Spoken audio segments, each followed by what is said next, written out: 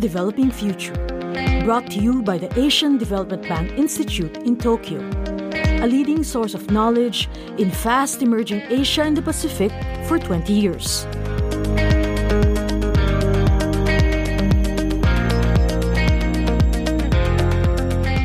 Indonesia's economy grew rapidly over the past 30 years, in large part due to sweeping political and institutional reforms, the right mix of economic policy packages, and the development of fairer economic institutions.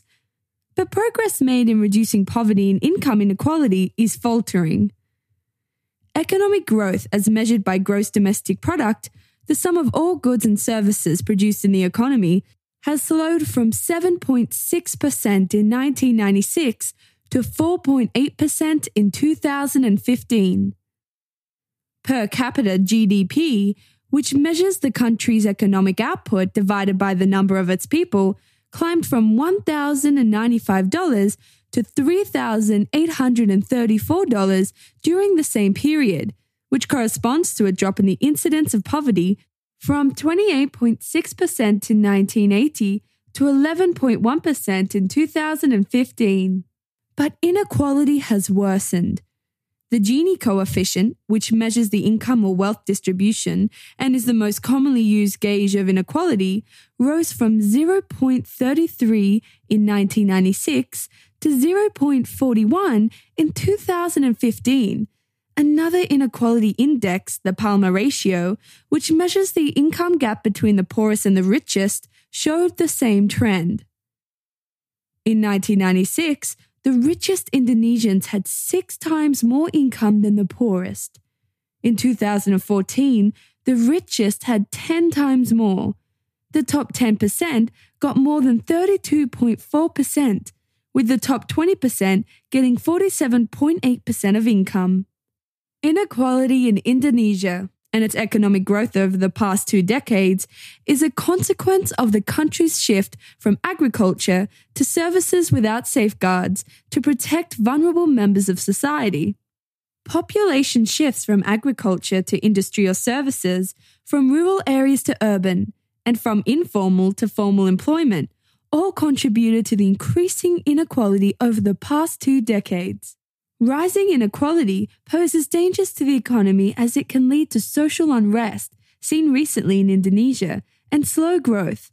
Even when protests or social tensions do not result in excessive conflict, rising inequality can increase resistance to and undermine a government's ability to introduce reforms needed for economic growth. Other developing countries weaned off economic dependence on agriculture in favor of other industries also saw income inequality rise because changes came too rapidly and there were no social safety nets. In Indonesia, services increased their share in the economy and deepened inequality because the sector is capital intensive and the work requires hospitality skills. Much fewer people enjoyed the benefits of growth in services than those who gained from growth in agriculture or industry. Agriculture's contribution to GDP fell from 23.2% in 1985 to 13.5%, while services' contribution rose from 40.9% to 46.6%. Industry's share of GDP grew from 35.9% to 39.9%. The share of employment in agriculture and services also reflected the shift. Farms' share of employment fell from 54.4% in 1985 to 34% in 2015, while services rose from 29.7% to 45.3%. Industry's share jumped from 8.2% to 20.7%. The share of agriculture output in GDP has declined continuously since 1980, while that of industry and services has increased significantly. In the past 2 decades, Indonesia has seen its people leaving their farm jobs, which also contributed to the rise in inequality because of economic disparities across regions or between rural and urban areas. Increasing inequality has been curbed by the growing income of those working in agriculture and in the informal sector, those living in rural areas, and those who do not attend formal or compulsory education.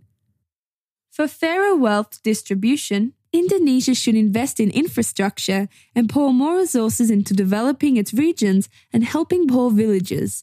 Another way to spur growth is by making sure local people get jobs in companies that bring in foreign direct investments.